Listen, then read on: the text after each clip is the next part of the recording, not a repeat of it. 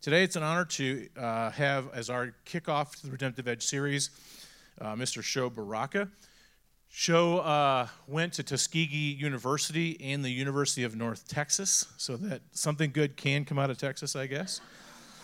He studied film, anthropology, and public administration. Has spent the last several decades traveling the world as a recording artist, performer, and cultural curator. Has led reconciliation workshops in South Africa and established artist hubs in Indonesia. I believe he's put out 6 albums as well. He founded the 4th District and the AND campaign. In fact, when I originally talked to Sho, I thought he would come and talk to us about the AND campaign, which helps churches involved in justice issues. But he had just come out with this book, and so we pivoted and said, let's talk about Christians in art and in the creative space. So we are thrilled to have him with us. His new book is He Saw That It Was Good. We have 20 copies back there. We're selling them at less cost than what we paid for them because we want to put the books in your hands. If you like the book, you know the money, just take it as our gift to you here in this church. Because I think I read through the book this week, and the theology and the practice and the story, I think, will bless your heart. We got to know Sho, really, because when we planted the church 14 years ago, a woman named Kristen Adele Calhoun was in our midst, and Kristen, we actually ended up publishing a play with her on the life of Justina Ford, who's an African-American nurse from the neighborhood here. When she came to Denver, was not allowed to practice because she was black and she was a woman. But she said, F you to our city, and delivered 7,000 babies in this neighborhood. And Justina Ford is just a local hero. There's still reunions every year with the Ford babies. So we did a play on her life down at the Points. And then Kristen actually introduced me to Sho when I was actually out at a conference in Nashville, Tennessee with Juan. And we had dinner with Sho and just heard his heart and saw how he thought about things. So it was just an easy thing for us to say, hey, let's re-engage and see if Sho would actually come out here. So he's taking time away from his wife, Patrice, of 18 years, and their 3 kids. And so we're thrilled that he's with us both this morning and tonight. Tonight, I'm going to interview him in a I'm going to just kind of interview him through his journey, through his 6 different albums and the messages that come out of those, coinciding with the book.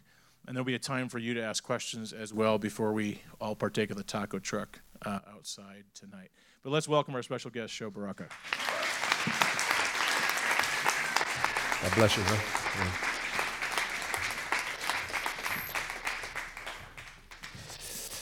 We are not of this world, amen? Amen.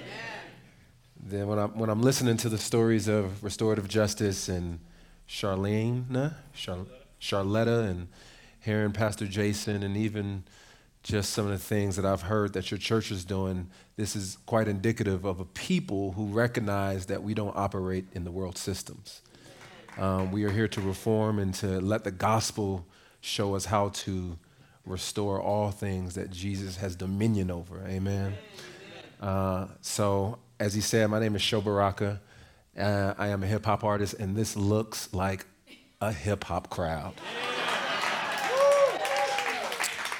So, I'm going to talk to you for a quick second before we get into this word. The sun suspends in the air. I can feel his winds everywhere. You care to the grains of my hair, divine works all around me. I can't get past the evidence. The fact that you're invisible to me is irrelevant. I know you're heaven sent straight to the virgin birth. Gave me a second chance even after man's curse. A third, a fourth, a fifth, and a sixth. You wore my crown of thorns. You took my licks as they spit in your face. Off the cross, the sinner you embrace. Now I understand what's the meaning of grace. I war against the flesh, can't wait till the day that you come. Because every day I'm rewriting Psalm 51. From the weak to the dumb, he makes us shine like pearls. I got a new engagement, broke up with that girl named World. The relationship wasn't fruitful. I was Satan's pupil. They told me you was an unfair God, and I believed those lies, but I know the truth now. He's been fair since creation. Man fell, and then he gave man emancipation. I know the saying, one sin can make man fall, but with one drop of blood, he can save us all. I'm a living sacrifice. I lay my life up on the altar. I pray to have faith to not forsake you like a martyr. I have a desire, that's to know you more. I have no choice to live holy because I see the Lord. Let me pray for us. Lord, you are good. You are holy, holy, holy, as the scriptures say. And as Isaiah saw you, he recognized that not only were you holy, he recognized that he was unholy. And as people in here who I know can relate, we are undone. And we are in need of a cleansing. And so I ask that today, let your gospel cleanse us. Let it do a good work. In spite of my inabilities, my insecurities, my shortcomings, speak through me. Let your spirit just speak through me. Do work in this church, Lord, and be glorified in this word. It's in your son's name I pray. Amen. It's been a privilege since I arrived. Me and my nephew, we came, and I come from Atlanta. He came from California. The hospitality has been excellent. Took us to a nice, fancy restaurant where everything was like $40 and whatnot. So I don't know if you're stewarding your money wisely, but praise God. The beautiful thing about being a guest speaker is you get to come and you get to say all great, make these grand declarations, and I get to leave.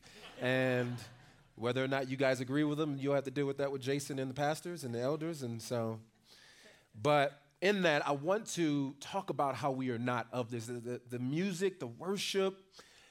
First of all, I just want to praise God for the diversity that is displayed on this stage. That is not of this world. That is not how the world operates. We operate in our silos and our comfort spaces, and we just, create homogenous ideas of how we are to do life. And it's just a beauty to just go from language to tongue, and just be a picture of Acts. And this is a beautiful space. And I think that is a lot of what I want to talk about today, is how this is a new kingdom that God has established. Oftentimes, though, when I hear people talk about the gospel and the kingdom of God, I get disturbed because I feel like it is utterly incomplete. I feel like oftentimes when people talk about the kingdom and they talk about the gospel, it is often from a very narrow perspective. I will try to be quick. I have a lot of stuff and 40 minutes to say it in, so we're going to trust God for that. But Jesus' ultimate intent was to bring a new kingdom. Amen. He came because how many of us know that there was a kingdom that was already established? And the reason why this is important is because the word gospel is not even a word that is solely exclusive to the Christian narrative. Like, the idea of the gospel is a Greek term that comes because Alexander wanted to bring a gospel. His goal was to bring a kingdom to Israel. And his kingdom and his intention was to bring new forms of government, to bring new types of art and architecture, to bring a different philosophy that was already established, and to also bring sport, right? So his idea was, I am going to bless this society with a way of doing life that is foreign to them. And so Jesus is like, well, I have an agenda as well. And what I want to do is to reverse engineer this kingdom that Alexander is bringing and bring a new kingdom.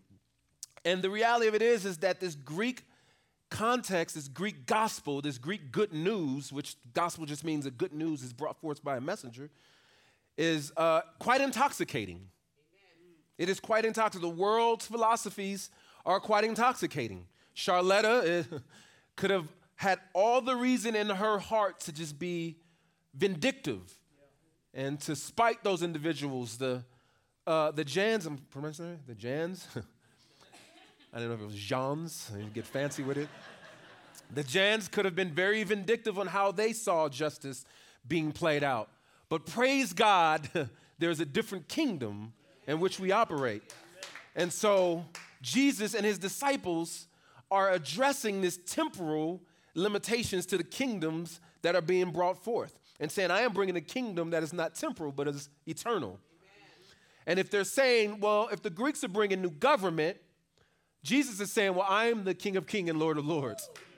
If they're bringing art and philosophy, Jesus is saying, I am the way, the truth, and the light. I am the true beauty. If they are bringing new sport, Jesus is saying, well, guess what? I am the greatest competitor, and I have defeated death. And I offer new life. He is the ultimate answer to all good news and all kingdoms for all eternity. He is the ultimate gift. And so one of the things I will attempt to do is to explain this through 3 different gardens. And just be patient with me as I go through these different gardens. But I want to talk about God's redemptive work in perpetuity, because the gospel is just not a message that you hear one time and then you're good for the rest of your life. The gospel message is something that is always working in us forever. And I used to sign these contracts for music, and you would see the word perpetual and perpetuity. And I know, I was just like, I'm just going to sign it because I just want to. And then you look up, you go back and you look up in the dictionary, you're like, oh, that means forever. Got to get wise. I'm going to stop signing these contracts. The reality of it is that Jesus' work, his gospel is forever working in us. It's a perpetual, it's in perpetuity. It doesn't stop. It's continued for those people who trust in the Lord. As Philippians 1:6 says, it says, he who has begun a good work in us will perfect it to the end. But oftentimes we do the gospel a disservice because we think that it starts in the New Testament. And as if God was trying to figure some things out for the first half of the narrative. And he's just like, you know what? Oh, finally, I got it. What I'll do is I'll do this. I love fiction. I love stories. Apart from being a hip-hop artist, I am trying to write novels. I'm trying to be a creative writer. And I've also been in some films. They're bad films. Don't go watch them. But the one thing that is a terrible thing to do as a storyteller or as a reader or someone who consumes is to enter into a story in the middle. I'm sure you've watched movies and you're upset that your friend or your spouse or your relative walks in the middle of the movie and asks you, well, so what's happening? You'd be like, look, sis, I'm going to need you to go somewhere for a moment. And that's what we do with the gospel. We jump in and we say, oh, tell me what the gospel is. We start in Matthew, Mark, Luke, and John. But that is an incomplete understanding of God's narrative, of God's story. I believe, like if you understand storytelling, you know there's a beginning, an exposition. There's conflict that's introduced. There's rising action. There's a climax, and then there's falling action, and then there's a resolution. In order for us to understand the complete narrative of scriptures, because the Bible is not an academic book. It's a story. It's a story of God. And oftentimes we approach it like academics, but we don't understand this is a love letter unto his people. And so in order to understand why there's a conflict, we have to get to the beginning of the exposition and understand what were we created for in the first place. And when we approach the gospel from an incomplete or from the middle, what I think is we get a couple things wrong. One, we miss, as some really smart folks or philosophers would say, is the ontological purpose, but meaning our nature of being. We get that wrong because oftentimes what happens is we're only concerned with our activity, but not our being, not who we are, or not whose we are. Because I can tell you about when I was taught how to share the gospel by these different methods. The philosophy is walk up to somebody and say, have you ever sinned? Have you ever lied? Then you need Jesus. And that's fine because our actions and our behaviors need to be reformed and challenged, but the gospel starts way before understanding if we sinned. It goes back to Genesis. The other problem with this idea of an incomplete is that we weaponize it. We use it to be moral authorities in times. And this is how you put particular people in offices, because you begin to use your beliefs as a way to gain power and privilege over people. The third thing, I think, is it doesn't teach us to be proactive. It only teaches us to be reactive, to just avoid sin. But one of the things I love about this church is as I walk through, this is not a church about just avoiding sin. This is a church about how do we become a blessing to the community? How do we become active? Kenyan theologian and philosopher John Mbiti, wise, sharp brother, says this there we go. Quote is up here, so if you want to take pictures, or it's pretty long. He says, mission Christianity, which is basically the Western church, non-African founded European churches, has come to mean to many Africans simply a set of rules to be observed, promises to be expected in the next world, rhythmless hymns to be sung, rituals to be followed, and a few other outward things. It is a Christianity that is locked up 6 days a week, meeting only for 2 hours on Sunday, and perhaps once during the week. It is a Christianity which is active in a church building. The rest of the week is empty.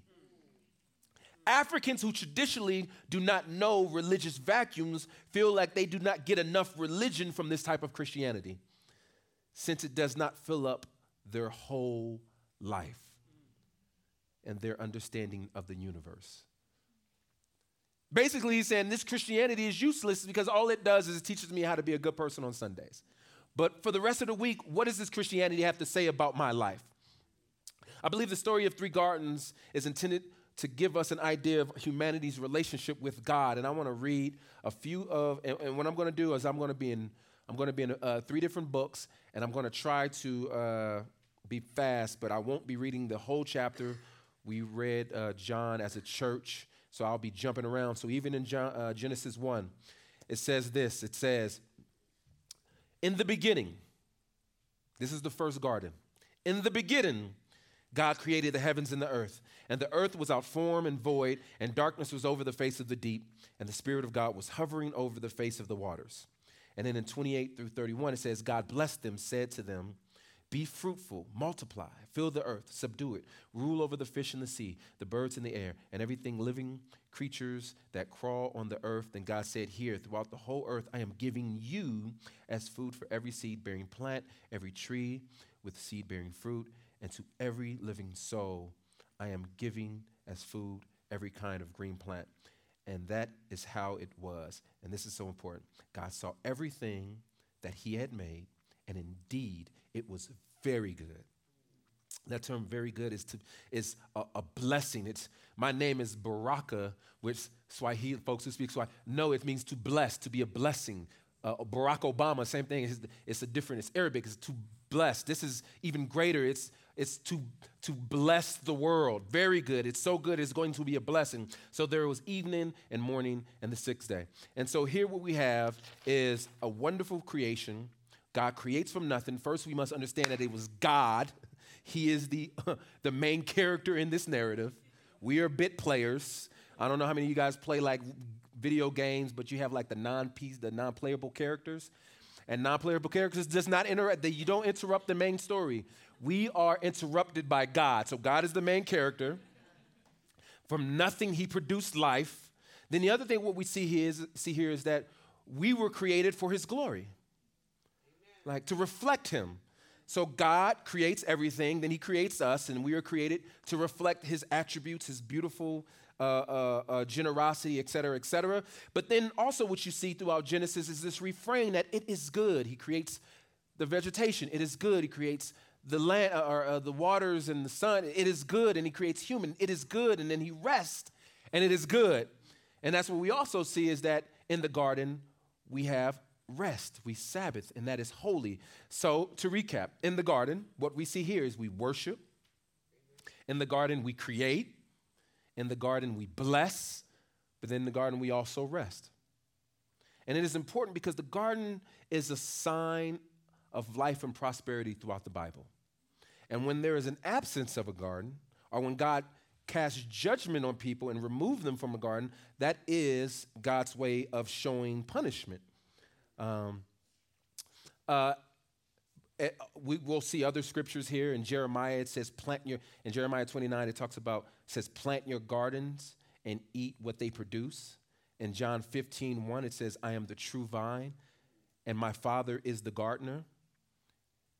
We'll talk about this a little bit later, but we see that at a place where Jesus is crucified, there was a garden. Even in his death, there's life.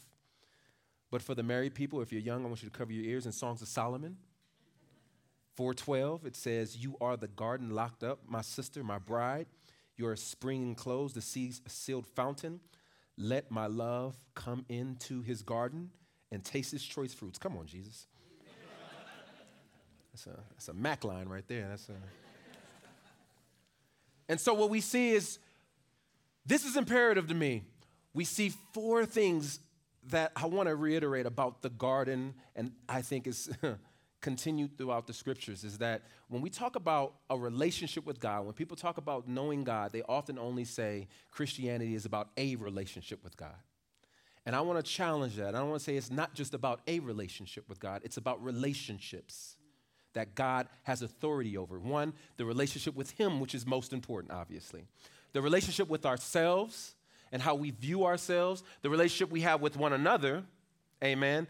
But here's the part that I think is often missed, which I think Cross Purpose and Providence is doing in an amazing way, is the relationship to our creation, how we work, how we, Genesis 1:28-31, subdue and multiply. So we're made for his glory, to reflect him in relationship with him, with others, with ourselves, and how we work. But in comes the human problem. Satan enters the picture in chapter 2 and ear hustles, as some of us say. He tells Adam and Eve that, you know what? The resources in which God provided you are insufficient. The spiritual and the physical, social resources that God has given you are not good enough.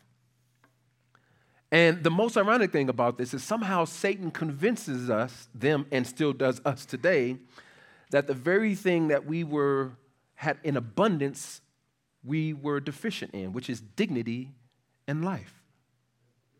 God provides us the ultimate dignity by having fellowship with him, and somehow Satan convinces us that's not enough, we need to be God. And so every day we're struggling with that, are we not? You know, for those of us who have very good homes, you want a better home. For those of us who have a car, we want just a better car. If the job in which we work at is just not pleasing to us, we quit that job. Or our marriage is a relationship, if they don't operate in the way that, then I've been married actually 19 years. You took a year away from me. I earned that 19 years.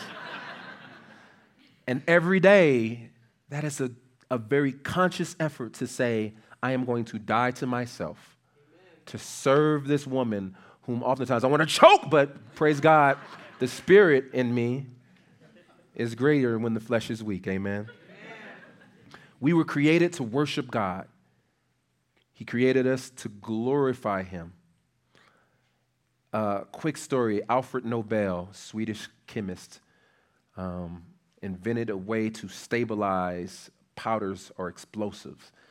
And he initially created it because in his day, transportation was just kind of booming, and he was trying to create pathways for railroads to go through mountains.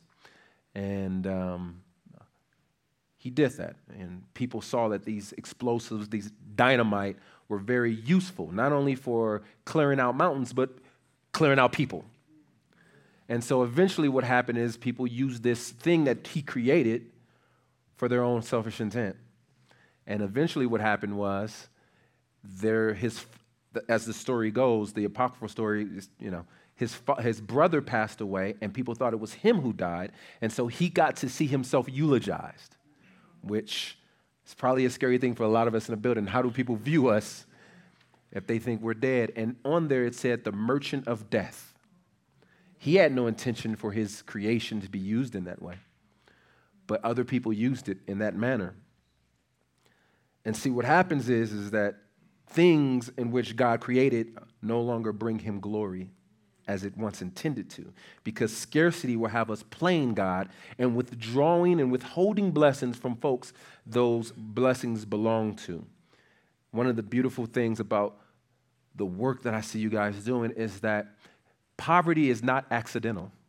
Poverty is caused, and it's caused because of the lack of dignity or this idea of scarcity resources, which we hoard and we keep to ourselves. And in this And we can see that in all of the problems of the world. When you think about war, scarcity, and selfishness. When you think about racism, scarcity, selfishness. When you think about gang violence, scarcity, selfishness, embezzlement, and cons, selfishness, scarcity. We believe that we inherently deserve more material goods and dignity than our neighbor. And what happens is we believe the words of Satan when he says, did God really say that you can't eat from that tree in the garden? Is it not true? It is not true that you will not die. A lot of us in here may not be participating in war, or we may not be racist, if you will. We may not be pulling off drive-bys. And so we may not be operating in the dark, but maybe you're not in a dark place, but maybe we're wandering in the light with our eyes closed. And how do we get away from that? The things I created is no longer bringing me glory. We make justifications to why we do things. I'm not harming anybody else or society is doing, but what happened to the holiness of God? What happened to dying to our flesh and being righteous for righteousness' sake? And so what we see is with all things that were created for good intention, our relationship with God, our relationship with others, the relationship with ourselves, and the relationship in which we created, sin created this inversion, and now it is corrupted, and it is quite problematic. And we need a redemption. Amen. And so in this garden now, we lack worship. Our creativity is selfish. We don't bless, we curse. And we don't rest anymore. We don't Sabbath. We feel the more work we do, the more busy we are, the more productive. And so as the story continues, I think it's quite important that it's good that God didn't just leave it there, amen? That here's the exposition. We were created for his glory. We were created to reflect him in all good things. And then the conflict enters into the picture where there's now sin, and we have a skewed view of not only how we see God, but how we see ourselves, because we see ourselves more highly than we ought to. Not only how we see one another, because now we are not seeing each other in the blessing in which God created us, but we're manipulating our relationships. But we also see the work in the creation we do as a way to bless ourselves. And so here we have the rise in action, and the rise in action throughout the Old Testament is God giving us ways to show that we aren't righteous enough to solve the human problem in our own power. And here we come to the New Testament, this second garden, this wonderful picture of a continuation of what happened in Garden of Eden. The second garden is the Garden of Gethsemane. And we read a lot of it in John 17 and some in 18. There's other takes of this in Matthew 26 and Mark 14. But what we'll see here is Jesus trying to restore the kingdom that God has always intended. And in verse 1, what we see, it says, after Yeshua said these things, he looked up towards heaven and said, Father, the time has come. First, and I think it's so easy for us to look over this, he looked up to heaven. If you are a Christian in this room, and when the ills of the world come over you and you don't look up to heaven, then ultimately you are trusting in your own power and your own flesh and your own capabilities. And you believe that you have the answers. But then he says, glorify your Son so that I may glorify you. So he's returning to the garden again. He's saying it's not just about me. I want to return to the original intent in which I was created, to glorify you in everything in which I do. Amen. But then in verse 3, we see he also returns to the garden when we had eternal life and we violated the relationship. We entered into a death covenant. Now he's saying in verse 3, he says, and eternal life is this, to know you, the one true God, and him who sent you, Yeshua the Messiah. You shall surely die, but now you can have eternal life. In verse 14, we say that he's given them the word before Satan tempted us by saying, you don't have all the resources that you need. But Jesus is answering that here in verse 14. He says, I have given them the word and the world hated them because they do not belong to the world. And just as myself do not belong to the world, I do not ask you take them out, but protect them from the evil one. Jesus, how many people know in here that Jesus has given us all the resources we need for righteousness and to live a holy life? And so in 15, this is where the work, this is where the doing justice, this is where this wonderful picture of a complete gospel on this wall comes into place. He says, I don't ask you to take them out the world. Some folks want to become a Christian and go to heaven. He says, no, I have use for you here. And so he says, I don't want you to take them out the world. And this is actually a return to the first garden as well, where the mandate was to subdue and multiply and to be productive with God's resources. He says, Satan has corrupted the resources. What I want you to do is come and redeem and reform the things that were once corrupted. And so don't separate them from the word, but separate them by the truth from the understanding of how this kingdom is a new way to live and to listen. Send them back to be cultivators, amen. Send them back to be creative, send them back to be engineers, to be teachers, to be people who are producing righteousness in every area of life. And then how many remember that it was no longer blessed in Genesis, it was then cursed. But here we see in verse 23 that Jesus changes it up. He says, I united with them and you with me so that they may be completely one. And the world thus realized that you sent me and that you have loved them just as I have loved them. He says, I want them to be blessed. The Father confirms it is good because our relationship with Jesus. This is a beautiful understanding. So now we can understand that Jesus is the redemption of all things that were corrupted in the first garden. Our relationship with God is being mended, amen. Our relationship within ourselves, we have a better understanding of who we are.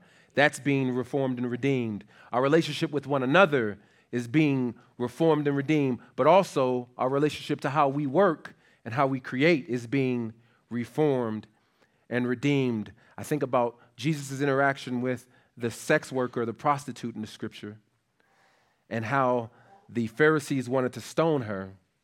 And Jesus has this complete gospel understanding because he just doesn't approach them and says, sister, you need to stop sleeping around.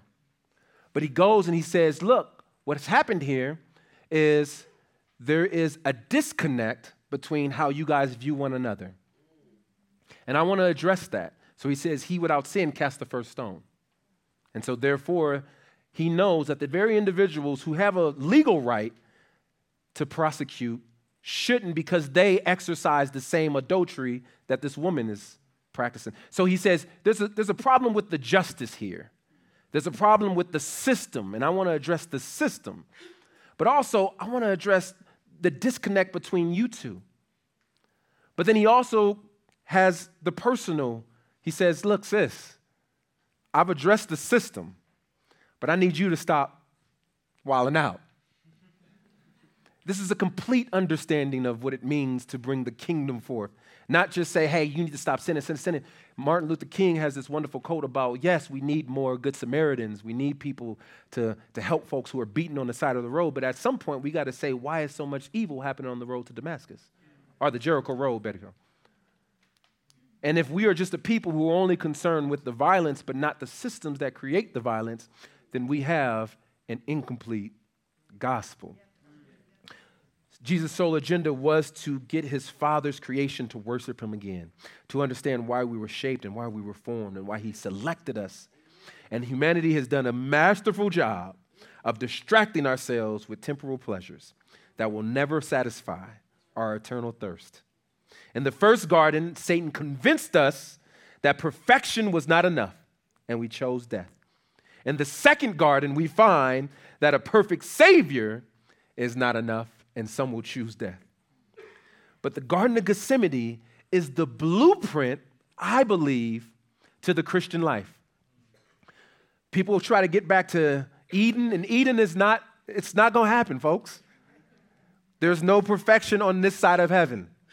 However, the Garden of Gethsemane is a perfect picture of what it looks like to be righteous, but yet and still lay your life down in the midst of dysfunction, in the midst of betrayal, in the midst of hatred for the love and service of other people. So the exposition is God created us, and it was very good. The conflict is we determined that the resources of God that God provided were not enough, and we violated that covenant. The rise in action is God allowed chaos and death to have its way in the world, and humanity is busy trying to create solutions, and our heroes and our means are insufficient, people. And the climax is, but wait, there was one who was not only good enough to defeat chaos and death, he does defeat chaos and death. But that's not the end of the story, amen? There's a falling action, and then there's a conclusion. And the falling action is Jesus is empowering his followers to endure the chaos and death, to bring restorative or restoration to humanity. But here's the resolution. It happens in the third garden, and I pray that we are all excited. That sister stood up and she talked about heaven, singing and worshiping in heaven. In Revelation 21 and 22, we find the solution. We find a resolution, and the heavenly council is like, okay, Satan has had his fun. Now it's time to put an end to this nonsense. Death and Sheol is hurled into the lake of fire. And since we ruined the first earth, says he's going to establish a new heaven and a new earth. I'm going to read a few verses from Revelations 21 and 22. And hopefully just this will bless us as we're talking about the first garden, the second garden, and the third garden. It says, behold, in verse 3, the dwelling place of God is with man. He will dwell with them, and they will be his people. And God himself will be with them as their God. He will wipe away every tear from their eyes, and death shall be no more. Neither shall there be mourning, nor crying, nor pain anymore, for the former things have passed away. In verse 22 it says, I saw no temple in the city, for its temple is the Lord God, the Almighty, and the Lamb. And the city has no need of a sun or moon to shine on it, for the glory of God gives it its light, and its lamp is the Lamb. And then in 22:1 it says, then the angel showed me the river of the water of light, bright as crystals, flowing from the throne of God and of the Lamb through the middle of the street of the city. Also on either side of the river, the tree of life, with its 12 kinds of fruits, yielding its fruits each month. The leaves of the tree were for the healing of the nation. No longer will there be any accursed, but the throne of God and the Lamb will be in it, and his servants will worship him. So I'm going to sum it up with this. In the first garden, humanity hid from God because of shame. In the second garden, Jesus had to die for humanity so that God may dwell with us. In the third garden, God will dwell with us face to face. In the first garden, God put man to sleep for productivity and worship. In the second garden, man fell asleep due to his lack of worship and concern. But Jesus says, don't worry, because in the new garden, there will be no sleep, and I will give you eternal rest. In the first garden, we were convinced we didn't need to worship. In the second garden, Jesus dies in order to establish and empower the church. In the third garden, there is no temple because Adonai is our temple. Amen. In the first garden, light came from the heaven and the moon. In the new garden, there is no need for the light because he will be the light we consume. Amen. In the first garden, we are promised a lot of pain and fear. In the second garden, Jesus even asked to remove the cup. But in the third garden, he will wipe away every single tear. In the first garden, we are promised death for our disobedience. In the second garden, Jesus takes on that punishment. And in the third garden, there is no death. In the first garden, there was a tree which we had to stay away from. In the second garden, there was a tree for which our Savior died on to bring redemption. But in the third garden, there's a tree for which its leaves, it says, heals the nations. No longer will there be any curses. Blessed are those who have a right to eat from this tree of life. The good news is God is chasing us even after we ruined and we run from him. Do you know this God? Do you know this God? Revelations 22, 17 and 21 says this. I think this is amazing. He says, the Spirit and the bride say, come. And let the one who hears say, come. And let the one who thirsts come. And let the one who desires to take the water of life without price. The grace of the Lord Jesus be with you all. So Alfred Nobel saw himself eulogized, and he was deeply distraught. But some of you guys may know, if not Alfred Nobel, you know what a Nobel Prize is. And in seeing his work misused, he said, how can I bring redemption to that which I created? And so he used his resources and his money to create funds and rewards for those people who use their intellect not for human degradation or violence and pain, but for healing and blessing. Amen. And so now you have Nobel Prize winners. Jesus has done the same thing. Amen. He has seen us manipulate the resources in which God gave to us. And God saw his creation going wayward, but yet and still he said, I want to create a way for my people to be restored to its original intent, and I will not create, but the path of Jesus dying on the cross. And so now, my people, Providence Church, it is a blessing and a privilege to know that not only is Jesus redeeming our personal relationship with God. Yes, have your quiet times, read your Bible, share your faith, but he's also changing the way we see ourselves. Do we see ourselves more highly than we ought? But also, how do we have relationship with one another? But lastly, how do we work and how do we cultivate? What are the things we do and how do we serve one another in all four areas of that? May the Lord bless you. May the Lord bless you. May the Lord bless this new kingdom that has come, and may we operate in the understanding that Jesus satisfies all our desires and all our wants, and reconciling us to himself and God in every way, not just so that we can be saved and go to heaven, but to do a good work here in the garden. Let me pray for us. Dear Lord, I thank you for you are glorious, and you created us to have perfect relationship with you. And though we've chosen other alternatives, you gave a perfect offering so that we can know what it's like to be in relationship with you. So I pray that the conviction will rest in this room for people to know and trust you, not just so that they can have a pious life, that they can just be righteous in the eyes of people, but that they would do great work, that they would walk humbly, do justice, love you, be glorified in us. May you shine your face upon us, be gracious to us. May you look upon us with favor and give us peace. And it's in your Son's name we pray. Amen. Let's thank Sho. Thank you.